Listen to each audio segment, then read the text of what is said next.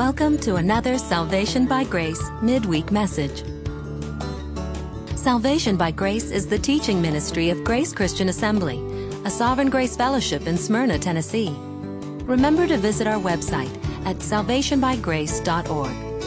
Now, here's our pastor and teacher, Jim McClarty.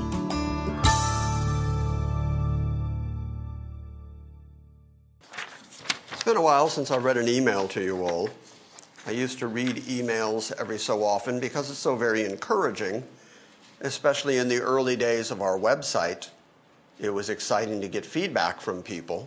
And then as time went by and the volume of email grew, it reached the point where it seemed sort of self-serving to come in here every week with emails about how much people love what we're doing here. But this particular email is about what I said a week ago Wednesday. By the way, thanks to Tom for filling in for me last week.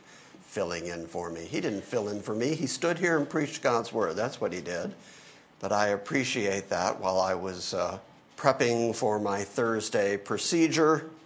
And so that's what this particular email is about, is the comments that I made 2 weeks ago. And I'm just going to share it with you because I like this comment, because somebody got it. Somebody understood what I was trying to do. Pastor Jim, once again, I am refreshed in listening to the services that are provided online at GCA. So few churches teach verse by verse like we do here in Columbus at Riverside Bible. There, Riverside Bible Church, shout out to you. There you go, in Columbus. And the Columbus folks in the back are testifying. The Ohioans like it. That's right. Many times I will listen to very good Bible teachers out there and walk away feeling burdened at times because they can concentrate many times on hot topic issues rather than the word of our Almighty God. In reality, what ended up being a side comment from your Wednesday service on September 9th, in it you mentioned that you did not feel the need to add much commentary to what was said in the text. One word for you, sir. Amen. You then said that the concentration on the word itself will either drive people away or it will change you, because it is God's word that does that. Good Bible teachers often fall into the trap that their efforts in teaching can bring about change, instead of relying on the fact that it is the Holy Spirit who convinces us and quickens our new creation in Christ. Letting the context of verse-by-verse study drive your services has served you and your congregation well, and I believe that it gives proper glory and honor to God. I will leave you with that encouragement, not to inflate your ego, but to offer fellowship and appreciation to a fellow brother in the Lord. My love goes to all the brethren who I have not met there at GCA. Lord willing, someday I may make it down to visit you. So that was just very, very nice, but he got it. The last couple of weeks, what I've been doing is we've been working out of the book of Hosea, as we will again tonight. And then we've been jumping over to Ezekiel. We've been jumping over to Jeremiah. In the weeks to come, we might spend a little time in Isaiah, because I'm trying to show, trying to prove, trying to demonstrate that the prophets, whether major or minor prophets, all say the same thing. They're all telling the same story. And those of us who believe in a future for Israel, those of us who believe that God is going to restore national Israel and that he has not given up on them, we suffer from what can only be described as an embarrassment of riches, because we have so much Bible to work with that we're not just talking about something that is isolated or tucked away somewhere, or some inference that we're drawing from a sketchy verse or something like that. We're just reading huge swaths of text and showing how the Old Testament prophets say the same thing that the New Testament prophets say. They are all expecting the same thing, which is that God is going to be faithful to Israel. And if he is not faithful to Israel, I keep saying over and over, if he is not faithful to Israel, then you have absolutely no confidence that he's going to be faithful to you. And you want him to be faithful to you. If he can make promises to a particular people group and make those promises over and over and over again over the course of hundreds and hundreds, indeed thousands of years, and then renege, change his mind, never mind. When I said you, I meant somebody else. If it turns out that's the way God works, and if somebody can prove to me that that's the way God works, then my hope is completely undermined.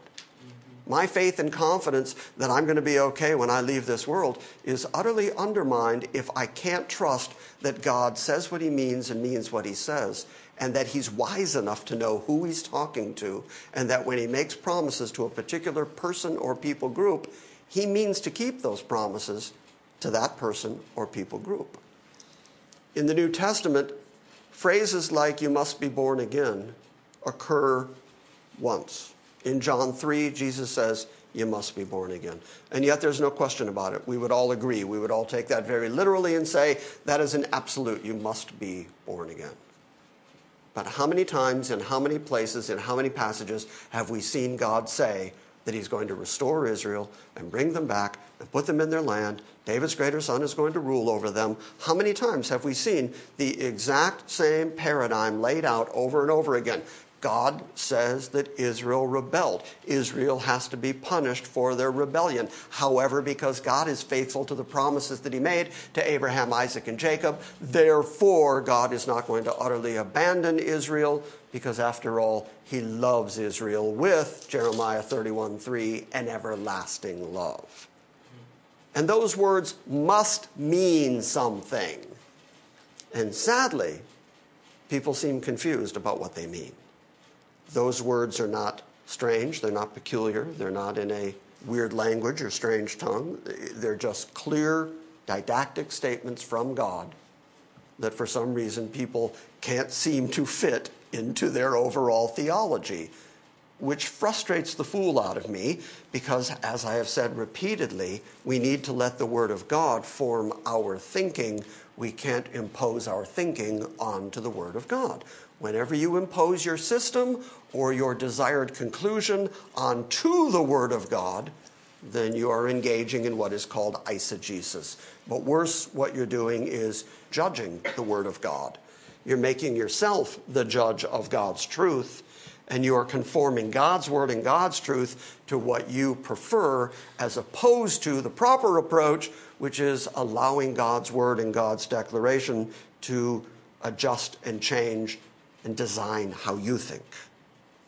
And that's the only right way to go. That's right. Right? Turn to Hosea 3. That's where we're picking up tonight. Now, Hosea 3 and 4, even though Hosea 3 has a little bit of that predictive restoration language in it, chapter 4 is God stating his case. So here's the big picture, and the more we get this big picture, the more we're going to see how it has to affect our overall eschatology, our view of end-time things. God, in dealing with Israel, gave them the law at Mount Sinai, and that law included both blessings and cursings. Do the law, follow every dictate of the law, and God would bless Israel, bless them with things like land of milk and honey. Every year they would have a good harvest. They would be fine. The land would take care of them. He would even protect them from wild animals. He would protect them from their enemies, and he would let them live in peace and safety in their land if they followed his law. And then, of course, you know, they didn't. Chief among the things they didn't do is that they didn't keep his Sabbaths. And so God is taking Israel, the northern tribes at this juncture in time, out of the land so that the land can enjoy its Sabbaths, its rest, by taking the people who have defiled the land out of the land. But then God is not going to leave Israel in that scattered state out of their property. He is going to eventually bring them back to that land, plant them permanently, give them rest round about, and establish a kingdom that is never going to be conquered. And they're going to live in peace and safety with David's greater son as their ruler, and the kingdoms of the nations are going to flow to Jerusalem. But before he can go from you're really bad and you're really rebellious all the way to and here's your kingdom and here's your restoration, in the middle there has to be a readjustment, an attitude readjustment. Israel has to be punished. Israel has to pay for their rebellion against God. And so that is what God is doing. The first stage of this punishment is taking them out of their land and scattering them among the nations. But that punishment is going to culminate in something that is called a time of trouble such as never was or ever would be again, which Jeremiah very specifically calls the time of Jacob's trouble. But then he says, but he will be delivered from it. Why? Well, because they are Israel, and they have the promises of restoration coming. But first, God is going to punish them. So when you think eschatology, when you think book of Revelation, when you think end-time stuff, if you extricate Israel from that, you've taken the central issue out of your eschatology. If you think that the eschatological events that are described in both the Old and New Testament, whether it's Joel, whether it's Ezekiel, whether it's Revelation, when looking at those details, if you don't recognize that this is all about Israel and God ultimately punishing for the purpose of restoring Israel, and you think that this is really just all about the church, then there's no way that you can get a fully orbed, balanced eschatology. And again, far too often, what's happening in the church world these days is that people have a theology that doesn't include Israel to begin with, and so naturally then their eschatology excludes Israel. And the same way that they read Israel's promises in the Old Testament and say that's the church, they end up doing the same thing with the eschatological information, and stuff that applies to Israel, they say, well, this applies to the church. So you have to remember that the time of trouble that's coming that Jesus talks about, we'll get to it on Sunday morning when we finally get to Matthew 24, and he makes a direct reference to Daniel. And Daniel says this is all about his people, his city. It's all about Jerusalem, and it's all about Israel. And Jeremiah picks up the same language of the same period of time and calls it the time of Jacob's trouble, very particular language. And then Jesus talks about that period of time and says, when you see the abomination of desolation spoken of by the prophet Daniel, then flee from Jerusalem. All of that language is just so Jerusalem-centric. It's so Israel-centric that if you try to extricate Israel from it, you can't help but get a bad eschatological conclusion. Does that all make sense? Because what we're going to see tonight is that very thing, where God is now telling Israel, I'm taking you out of your land, but I'm going to bring you back to your land, but I have a case against you, and because I have a case against you, I'm going to bring about a time of punishment, yet future. And it's all about Israel. So here's what happened. So here's what we're going to read in chapter 3, starting in verse 1. Hosea had married a woman of whoredoms. She had 3 children. Apparently only the first one, Jezreel, was actually his child. And then she took off and chased after her other lovers. She delivered 2 more children, Lo-Ruhamah and Lo-Ami. God uses those names to say, in the place where I scatter them, in the place where they are called not my people, they're going to be called my people. In the place where it is said to them, no mercy, I'm going to say to them, mercy.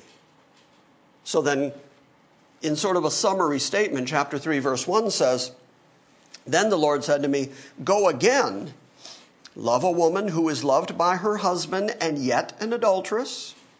I believe he's talking about Gomer. Go back and marry Gomer again. Go back and get her and bring her back to yourself. But look at this phrase.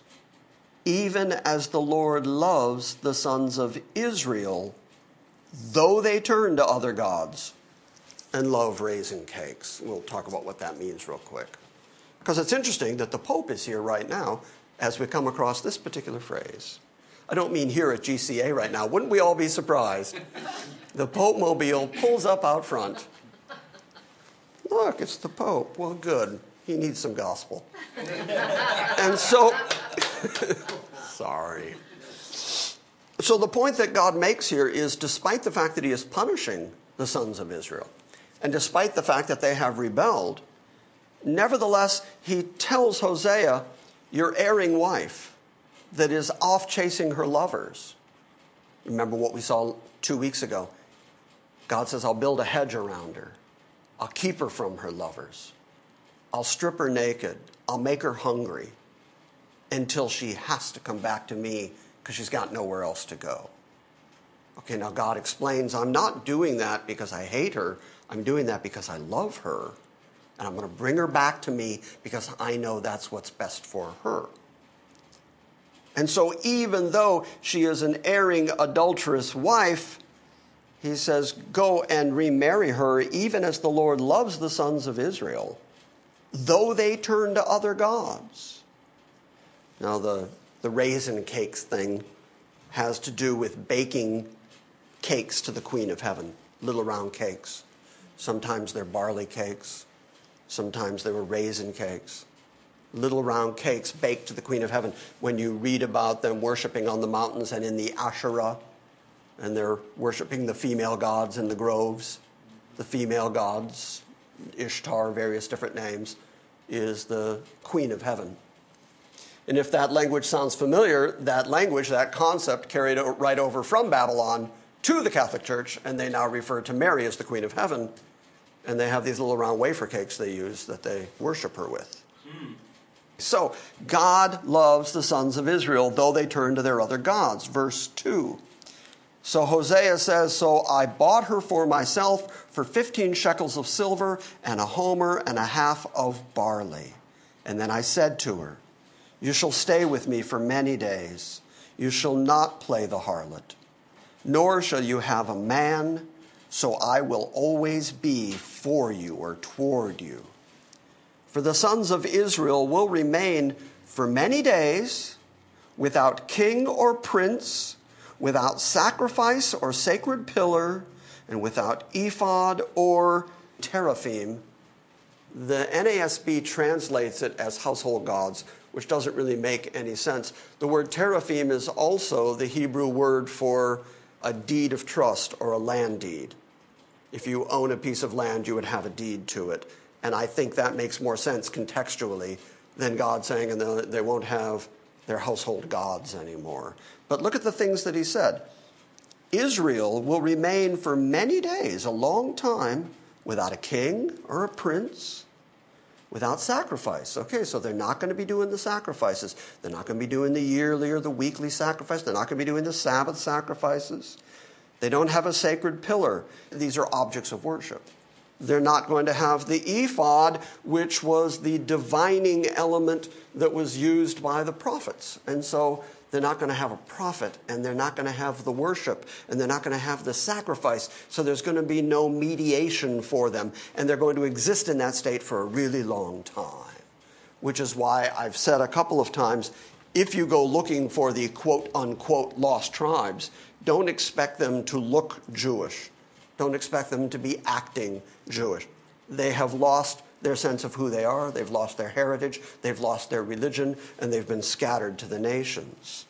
And they'll be in that state for a long time. But look at verse 5. And afterward, after being scattered for a long time, afterward, the sons of Israel will return and seek the Lord their God and David their king. And they will come trembling to the Lord and to his goodness. When? In the last days. So, what have we just been told in that very short chapter? It is a summation of God's dealings with Israel. It includes Israel has rebelled. Israel's scattered out of their land. Israel is taken away from their history, their posterity. They're taken away from their worship. They don't have a prophet. They're taken away from even the ability to intercede, what we talked about on Sunday, the Day of Atonement. They have none of this anymore. They've lost their sense of who they are. They've lost their heritage. They've lost their connection. And yet, God says, despite the fact that they played the harlot and chased other gods, nevertheless, God loves them. And because he loves them, despite the fact that they have done all these things, Israel will return and seek the Lord their God and David their king, and they will come trembling to the Lord and to his goodness in the last days.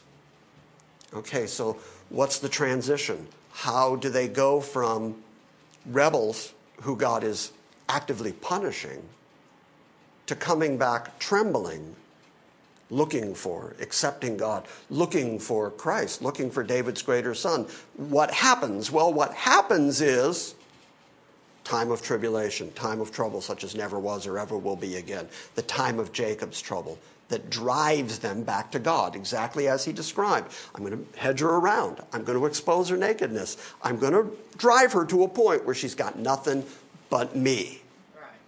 Right. And when that occurs, then you're going to see the outbreak of what's been described here. They'll be brought back into their land. They'll be established. They'll have a kingdom. David's greater son ruling on David's throne. The nations all flowing to Jerusalem. But in order to get them there, first they have to go through this time of terrible trouble. And that is described in chapter 4, but we're not going to go there immediately. We probably won't even get there tonight. Turn to Jeremiah 16. The United States is not going to save Israel? The United States is not going to save Israel. No.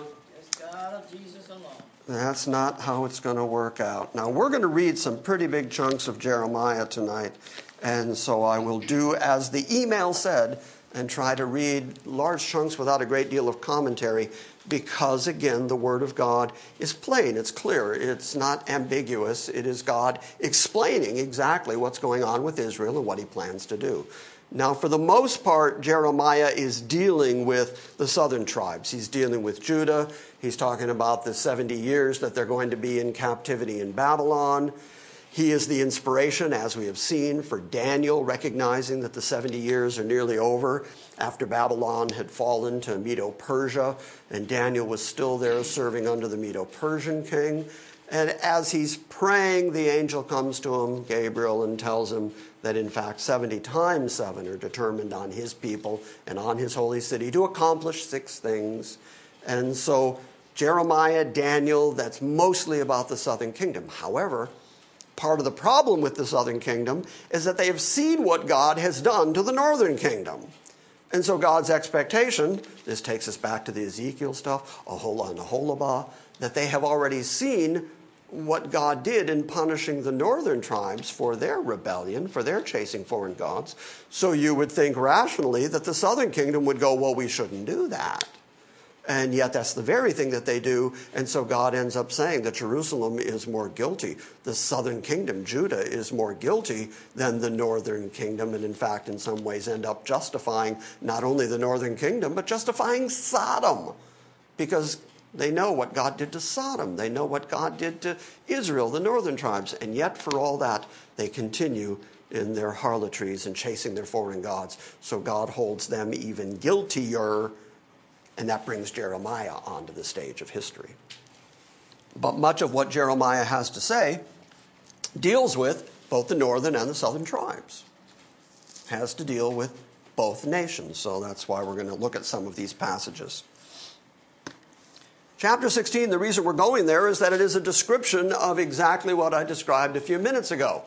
God is going to take Israel through a cleansing process. He's going to take them through a time of trying them in the fire, burning off the dross until only the pure silver is left over.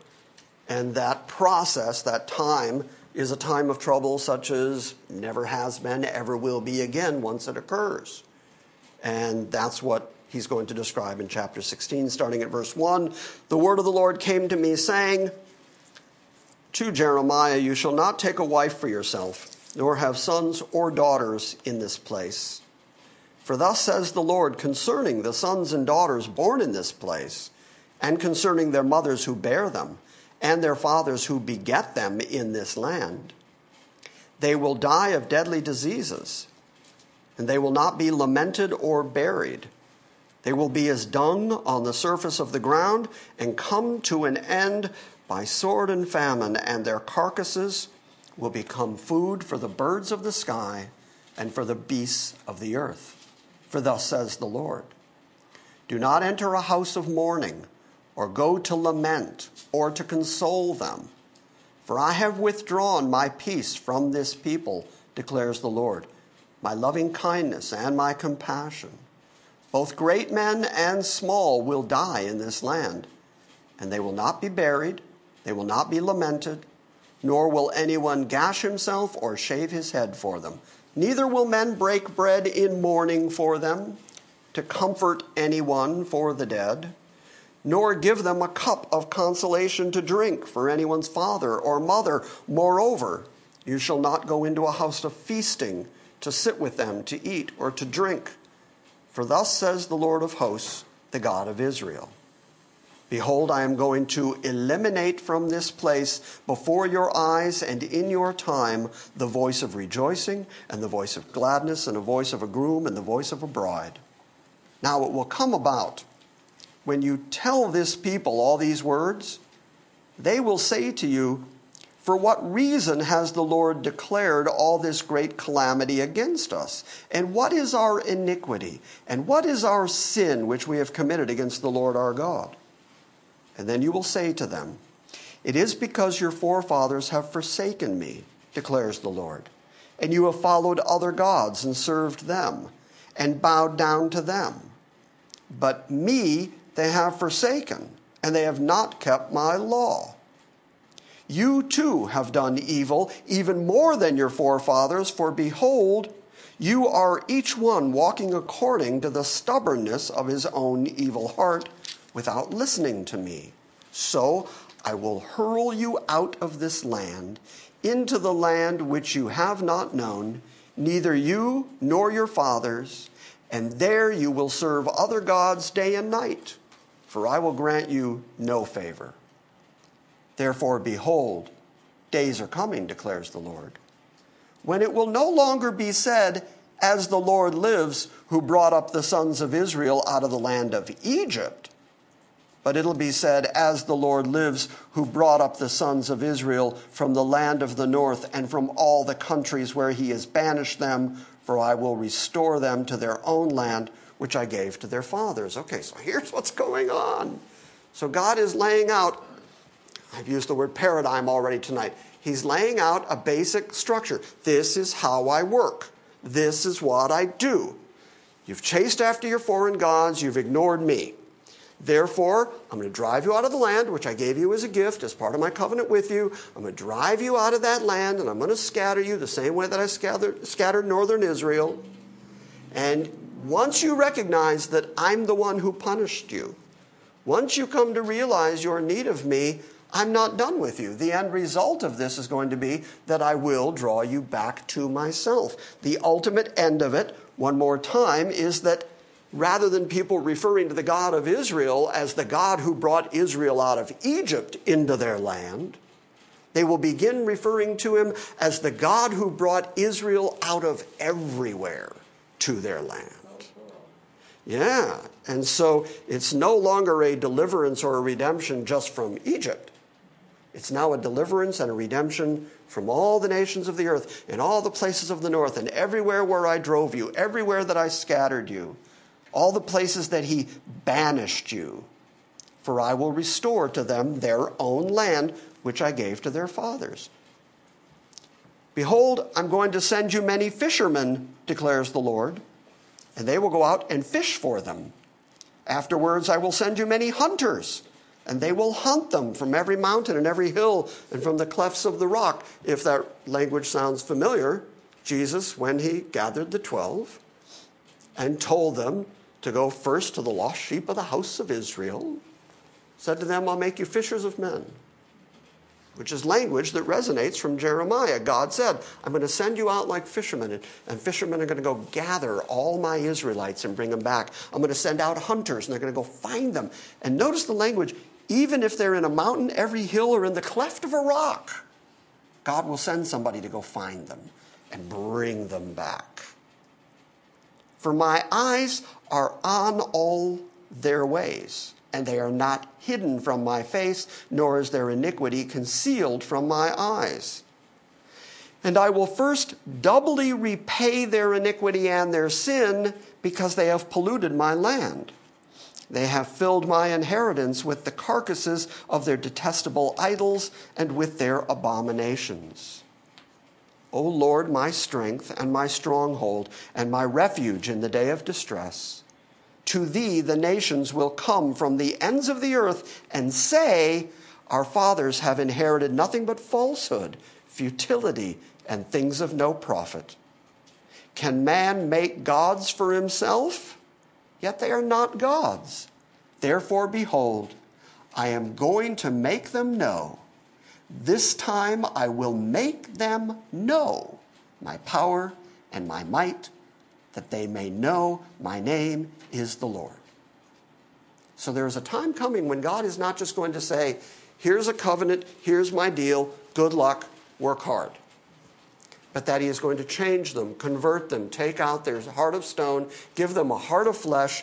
What is the promise that we read in the New Covenant? Jeremiah 31, Hebrews 8, that God says that he is going to write his law on their inward parts and on their hearts. He's going to place his spirit inside them. He is going to make sure by his own power and his own might that they know that his name is the Lord.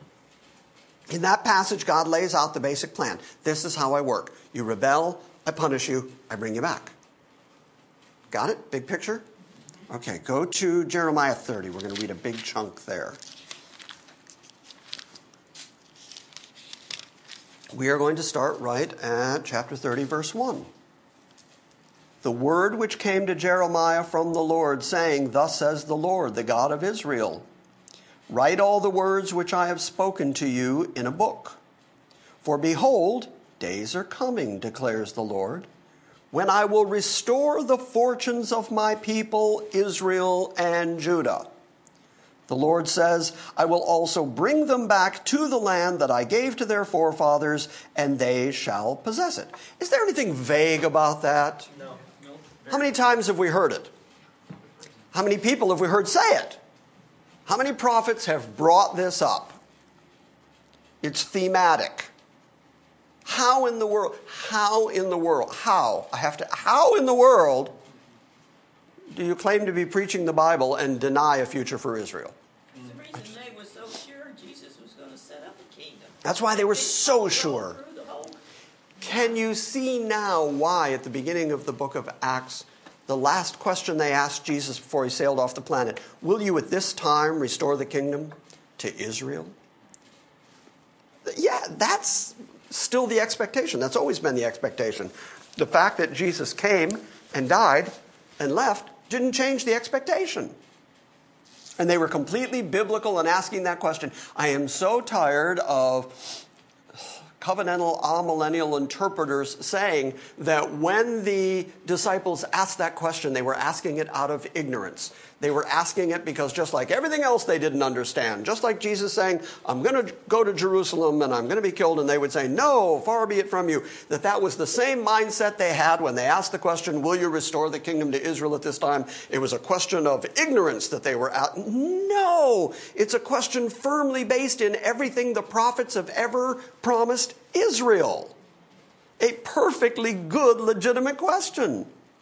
And by the way, you'll notice that Jesus did not respond by saying, guys, come on. Don't you understand anything yet?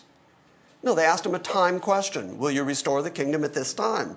He gave him a time answer. It's not up to you to know. What he didn't say was, it's spiritual now. Don't you get it? Israel's the church. Come on, guys. There was none of that. Anyway, I got to get back to this. The word that came to Jeremiah from the Lord, saying, thus says the Lord, the God of Israel, write all the words that I have spoken to you in a book, for behold, days are coming, declares the Lord, when I will restore the fortunes of my people, Israel and Judah. The Lord says, I will also bring them back to the land that I gave to their forefathers, and they shall possess it. Now, these are the words which the Lord spoke concerning Israel and concerning Judah, northern tribe, southern tribe. Northern kingdom, southern kingdom. For thus says the Lord, I have heard a sound of terror, of dread, and there is no peace. Ask now and see if a male can give birth. And why do I see every man with his hands on his loins like a woman in childbirth? In other words, he's saying every man is doubled over. Every man is in pain. Every man looks like a woman giving birth. Ask now and see if a male can give birth. Why do I see every man with his hands on his loins as a woman in childbirth? And why have all faces turned pale? Alas, for that day is great, and there is none like it. And it is the time of Jacob's trouble, or Jacob's distress. But he will be saved from it. Okay, so now God has launched all the way out to, there's a time coming, a time of such trouble, a time of such distress, that it's not like anything that has ever been before. Jesus picks up that exact language. You'll see it, as I said, when we get to Matthew 24. It says there's a time of trouble coming, such as never was or ever will be again. And who's he saying it to? The Jews, who are the people who it is directed at, because it's a time of Jacob's trouble. Jacob being the progenitor of the 12 tribes. And notice that the prophecy is specifically concerning Israel and concerning Judah. So this prophecy of a time of trouble, such as never was or ever would be again, is all about Israel and Judah. Is that plain enough? Am I beating a dead horse up here? Because to me, this leaps out as phenomenally obvious.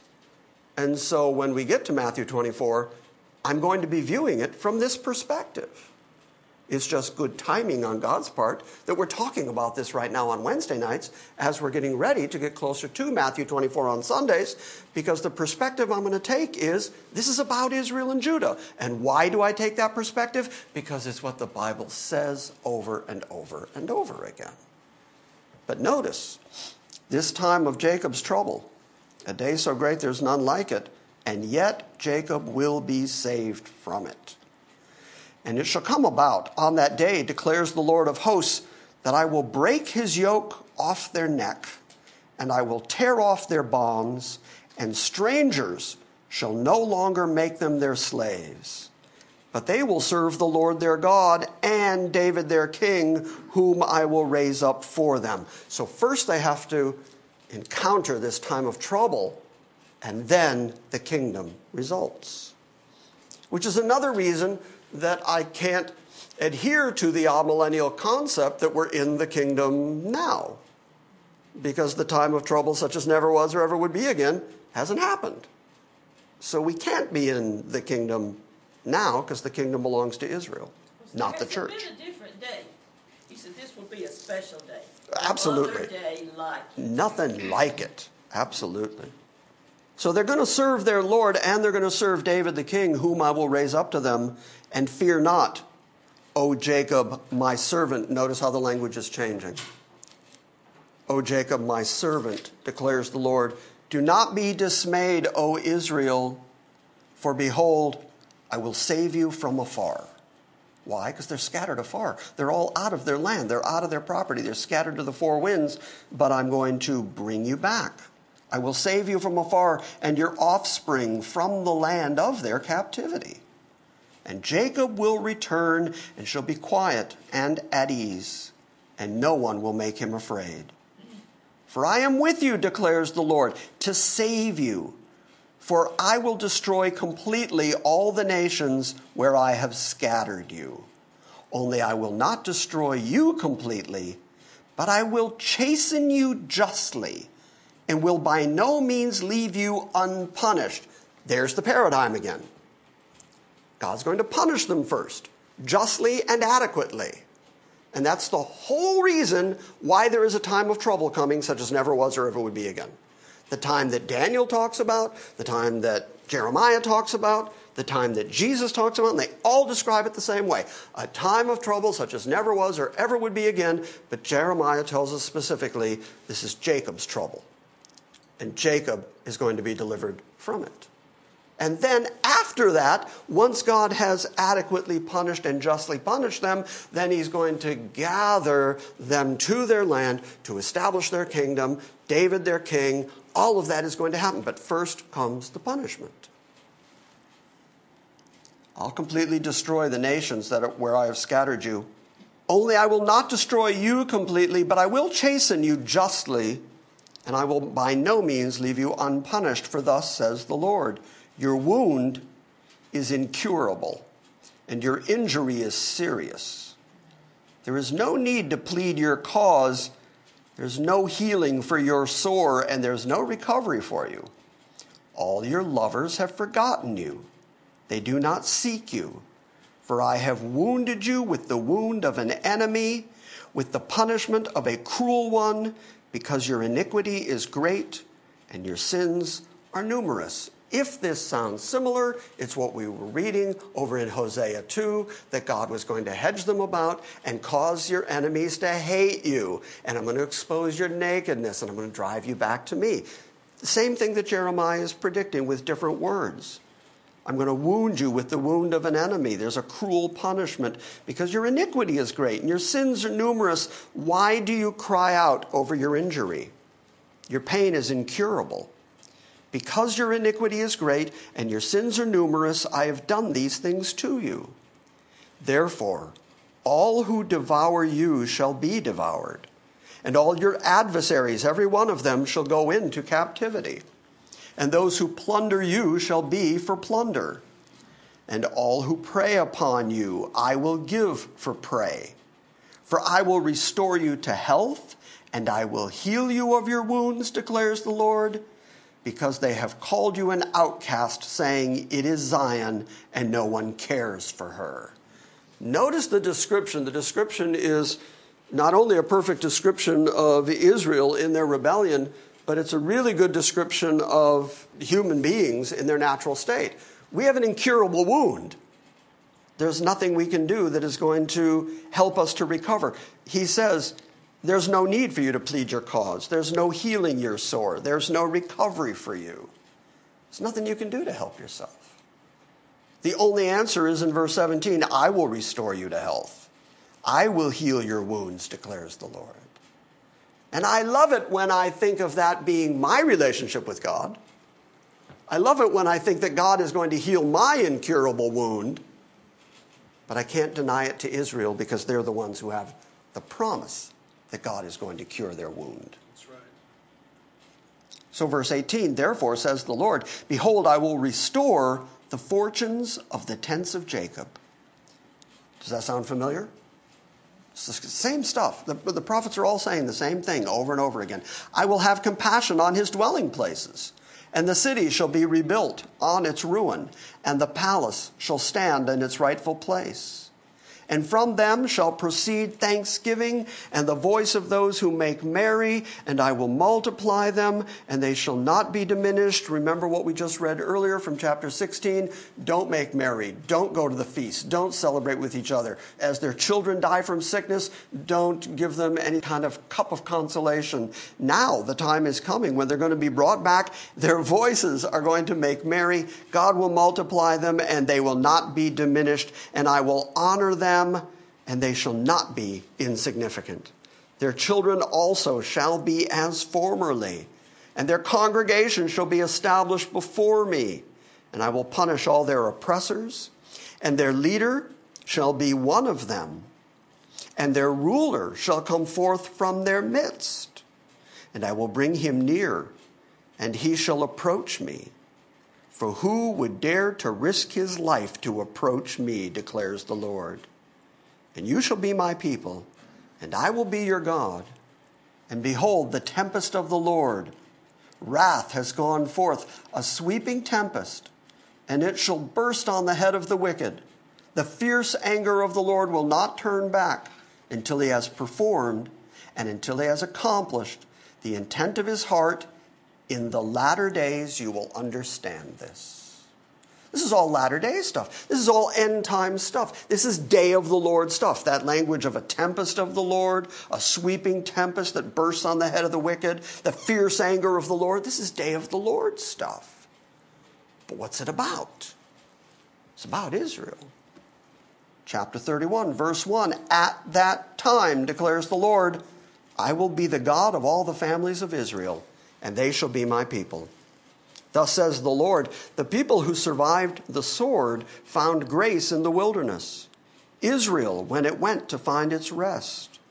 The Lord appeared to him from afar, saying, I have loved you with an everlasting love, and therefore I have drawn you with loving kindness. Now, I have quoted that verse so many times in my life. I have used it to reassure people and said, if God has ever loved you, it is because he has always loved you. God did not go from not loving you to loving you, and he does not go from loving you to not loving you, because God doesn't change.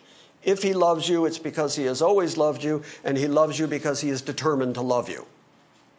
And I have so many times quoted it. I have loved you with an everlasting love. Therefore, with loving kindness, I have drawn you. And I love that verse, and I love to quote it, and it's a great promise. But who does it belong to? Israel. Israel. That's Israel's promise. Remember who God's talking about. He's talking about people he is so angry with that he has likened them to whores. He is so angry with them that he has driven them out of their land and is pouring out punishment after punishment on them. He is so upset with them that they haven't been in their land for about 2,700 years now. And yet he says, I've loved you with an everlasting love. Therefore, with a loving kindness, I'm going to draw you. Who's he talking to? Israel, scattered Israel. I'm going to draw you. Draw you where? Draw you back to your land. Draw you back to the place that I've always promised you. I'll be a God to all the families of Israel. They'll be my people. The people who survived the sword found grace in the wilderness. Israel, when they went to find its rest. And the Lord appeared to them from afar and said, I've loved you with an everlasting love, and therefore I've drawn you with loving kindness. And again I will build you, and you will be rebuilt, O Virgin of Israel. What? Whores, prostitutes, erring wives, divorced wife, virgin. When he restores them, he is going to do for them what he has done for you.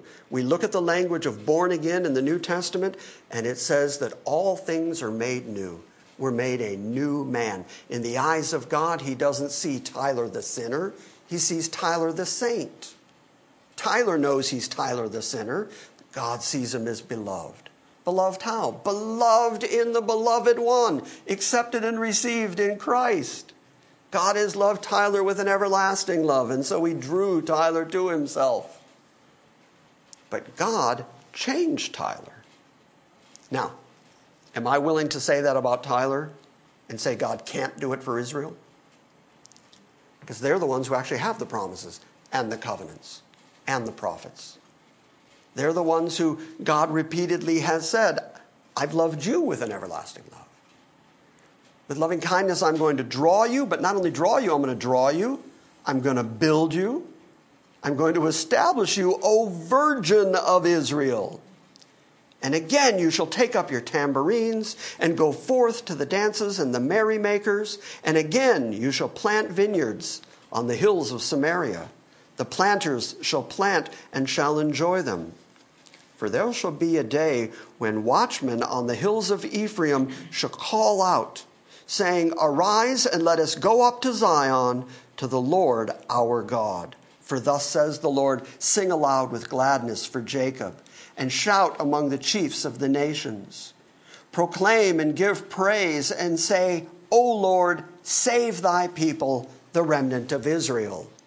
Here's the language again, the gathering language. Verse 8. Behold, I am bringing them from the north country, and I will gather them from the remotest parts of the earth. Among them, the blind and the lame, the woman with child, she who is in labor with child, together, a great company, and they shall return here. With weeping they shall come, and by supplication I will lead them. I will make them walk by streams of water on a straight path in which they shall not stumble. For I am a father to Israel, and Ephraim my firstborn. Okay, what does that mean? I am a father to Israel, northern kingdoms, and Ephraim, that's the northern tribes, that's the scattered ones. Those are the ones who have been out of their land since the Assyrian captivity. Those are the chasing foreign gods, Ahab ones. These are the worst of the worst. These are the ones that God has punished all these long years. And the firstborn gets most of the inheritance. And the firstborn gets most of the inheritance. For I'm a father to Israel, and Ephraim is my firstborn. Despite everything they did, I'm a father to them. Can't change that. Hear the word of the Lord, O nations, and declare in the coastlines afar off, and say, He who scattered Israel will gather him, and keep him as a shepherd keeps his flock. For the Lord has ransomed Jacob, and redeemed him from the hand of him who was stronger than he. And they shall come and shout for joy on the height of Zion, and they shall be radiant over the bounty of the Lord, over the grain and the new wine and the oil, and over the young of the flock and of the herd. And their life shall be like a watered garden, and they shall never languish again. And then the virgin shall rejoice in the dance, and the young men and the old together. For I will turn their mourning into joy, and will comfort them and give them joy for their sorrow. And I will fill the soul of the priests with abundance, and my people shall be satisfied with my goodness, declares the Lord. One more passage. Go over to Jeremiah 33. You know that the rest of Jeremiah 31, where we just were, if we continued on, starting in verse 27, you have the promise of the new covenant. I will make a covenant with the house of Israel and the house of Judah, not like the covenant that I made with them when I brought them out of Egypt by the hand, which covenant they broke, though I was a husband to them. Okay, that's the promise of a new covenant God's going to form with them. And then go to chapter 33. Starting in verse 1, Then the word of the Lord came to Jeremiah a second time, while he was still confined in the court of the guard, saying, Thus says the Lord, who made the earth, the Lord who formed it and established it. The Lord is his name. Call to me, and I will answer you. And I will tell you great and mighty things which you do not know. For thus says the Lord God of Israel, concerning the houses of this city, and concerning the houses of the kings of Judah, which are broken down, to make a defense against the siege mounds and against the sword, while they are coming to fight with the Chaldeans, and to fill them with the corpses of men, whom I have slain in my anger and in my wrath. And I have hidden my face from this city because of all their wickedness. Behold, I will bring it to health and healing, and I will heal them, and I will reveal to them an abundance of peace and truth. And I will restore the fortunes of Judah and the fortunes of Israel, and I will rebuild them as they were at first. And I will cleanse them from all their iniquity, by which they have sinned against me, and I will pardon all their iniquities by which they have sinned against me, and by which they have transgressed against me. And it shall be to me a name of joy and praise and glory before all the nations of the earth, which shall hear all the good that I do for them, and they shall fear and tremble because of all the good and all the peace that I will make for it.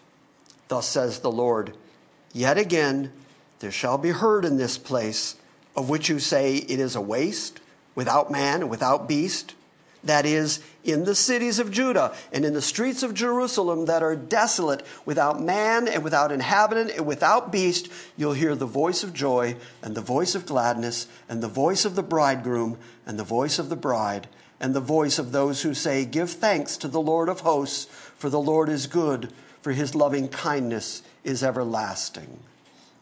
And of those that will bring a thank offering into the house of the Lord. For I will restore the fortunes of the land as they were at the first, says the Lord. Thus says the Lord of hosts, there shall again be in this place, which is a waste, without man or beast, and in all its cities a habitation of shepherds who rest their flocks.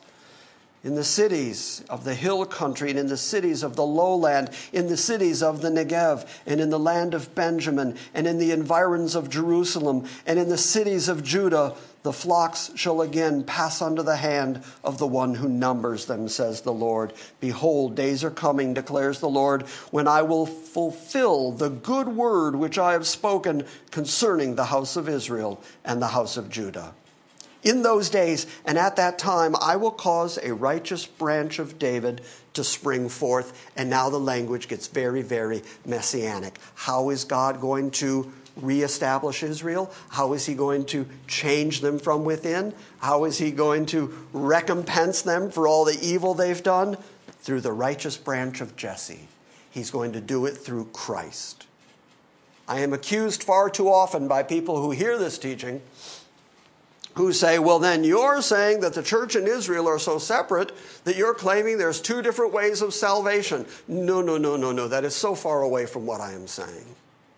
All salvation, all redemption is a result of Christ.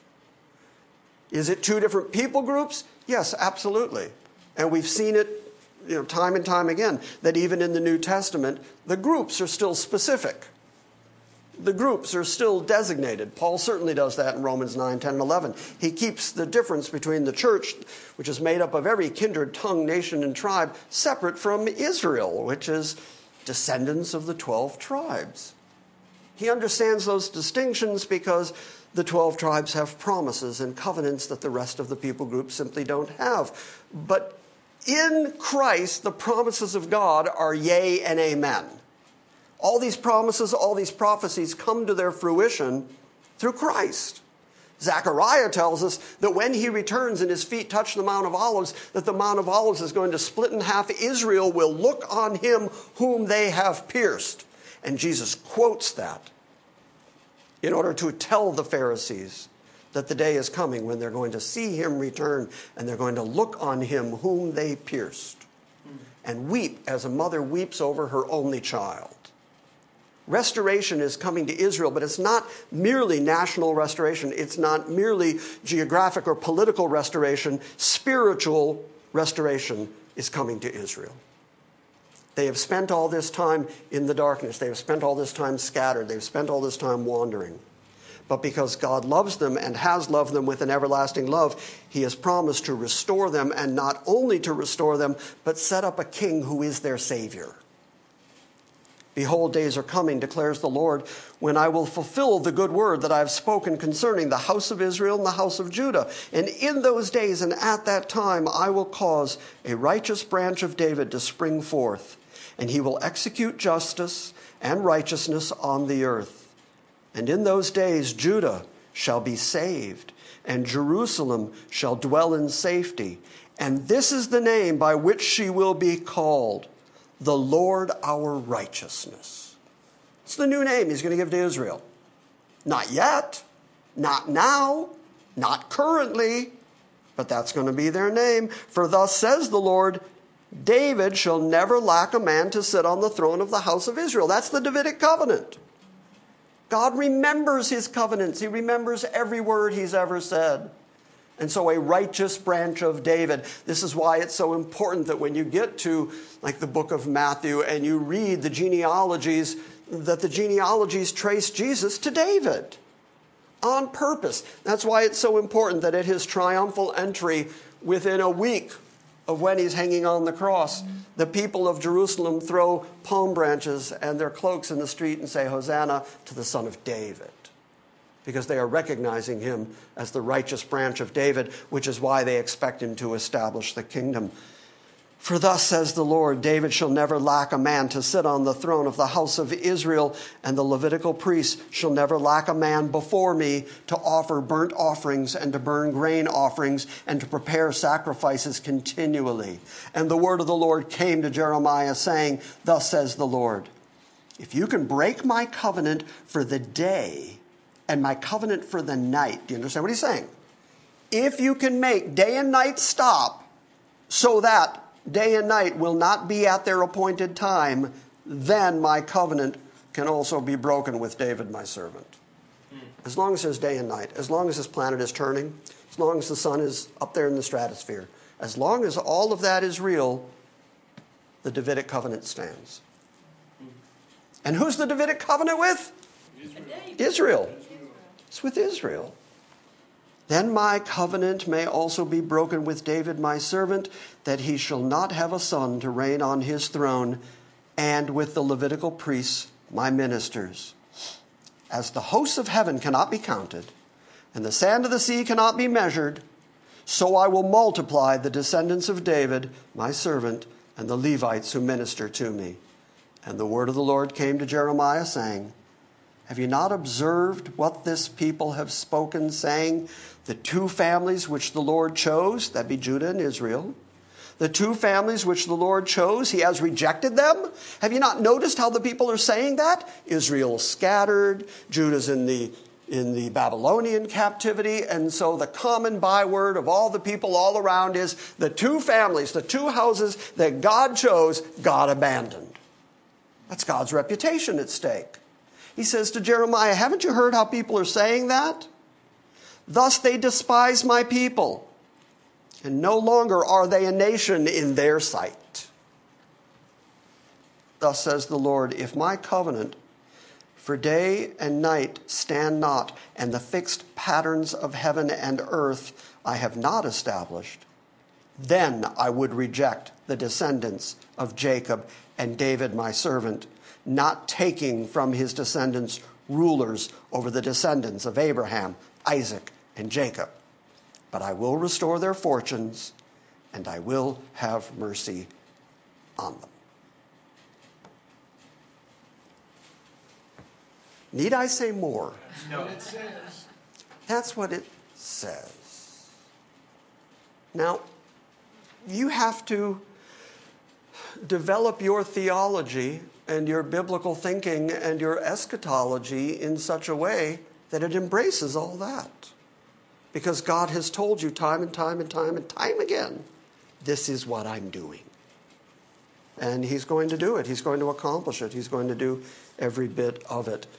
To this very day, sadly, there are people who think, either because they've been ill-taught or because they ignore the Word of God, twist or truncate it because they have a desired end they would like to get to, or they're so committed to a system that they can't allow the Bible to say what it says.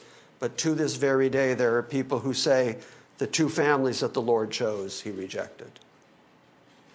God himself argued against that theology right here. So don't be thinking that. Don't be acting like that. Don't be talking like that. And he wagged his finger just like I did. God wags his finger at you. He says, you can't think like that. As long as the sun and the moon are up there, as long as day and night happens, then my promises to Israel are good. And you can't change it. By the way, it's not the first time he said that.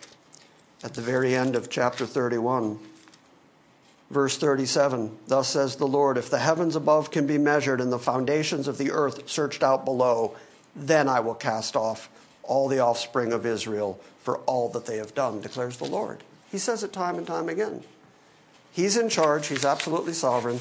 And because he's sovereign and he made heaven and earth, he knows how long heaven and earth is going to last, and he's the one that keeps it and sustains it. And if you think you can make God give up on Israel, then you think you can talk God into letting go of his control of heaven, earth, the sun, the solar system, the moon. You don't have that kind of power. You don't have that kind of authority to tell God what to do about Israel. And if you don't agree with what we read tonight, who are you to judge God? And who are you to judge his word? His word will not bend to accommodate you. His word will not change to accommodate your theology. His word does not change because it's the word of an absolute almighty. And if his word could change, you have no hope. The only reason you have any hope right now is because his word is steadfast and sure and trustworthy. And that means you are saved by the finished work of Christ, and that means Israel will be saved by the finished work of Christ. And that's what the Bible says. I'm talked out. I am genuinely talked out. I would ask if there's any questions, but I'm not going to. No, all right, I will. Any questions? Anything? You see what happened again? You see what happened? I've done this 3 Wednesdays in a row now, where I have read enormous chunks of the Bible to you and then said, any questions? And you all go, no. Because it's that clear. By the way, how much interpreting did I do tonight? Not much. How much scripture twisting? How much, well, it can't mean what it says because this verse over here says.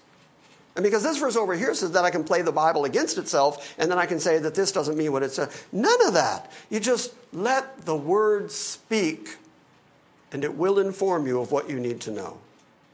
There is one thing I do want to say, though. Yes. Thank you for helping us connect the dots to really learn what the Scripture says and what the theme of the Scripture is throughout the entire Bible. Just thank you for putting all those points together. Oh, you're welcome. It's the gig.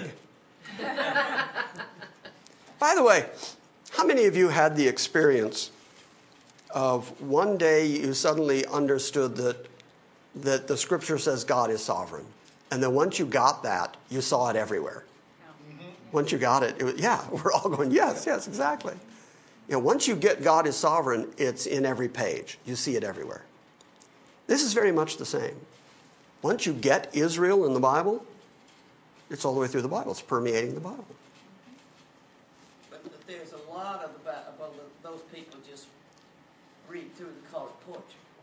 Doesn't mean what it said. It's just poetry. It's just poetry, or it's just... This is one of the big complaints that I have, Gladys, with the allegorical approach to the Bible. I have heard people preach on several of the passages I read tonight. Well, they wouldn't preach the passage. They would preach an out-of-context verse where God said something good about Israel and their future, and they would take that out and make it about you, or make it about the church, or make it about... Let the word speak. Let the word say what it says, and let it say it. Because here's the important thing. We as the church, we as redeemed Gentiles who have been brought to faith by the grace of God and the finished work of Christ, we already have a really wonderful story in the Bible.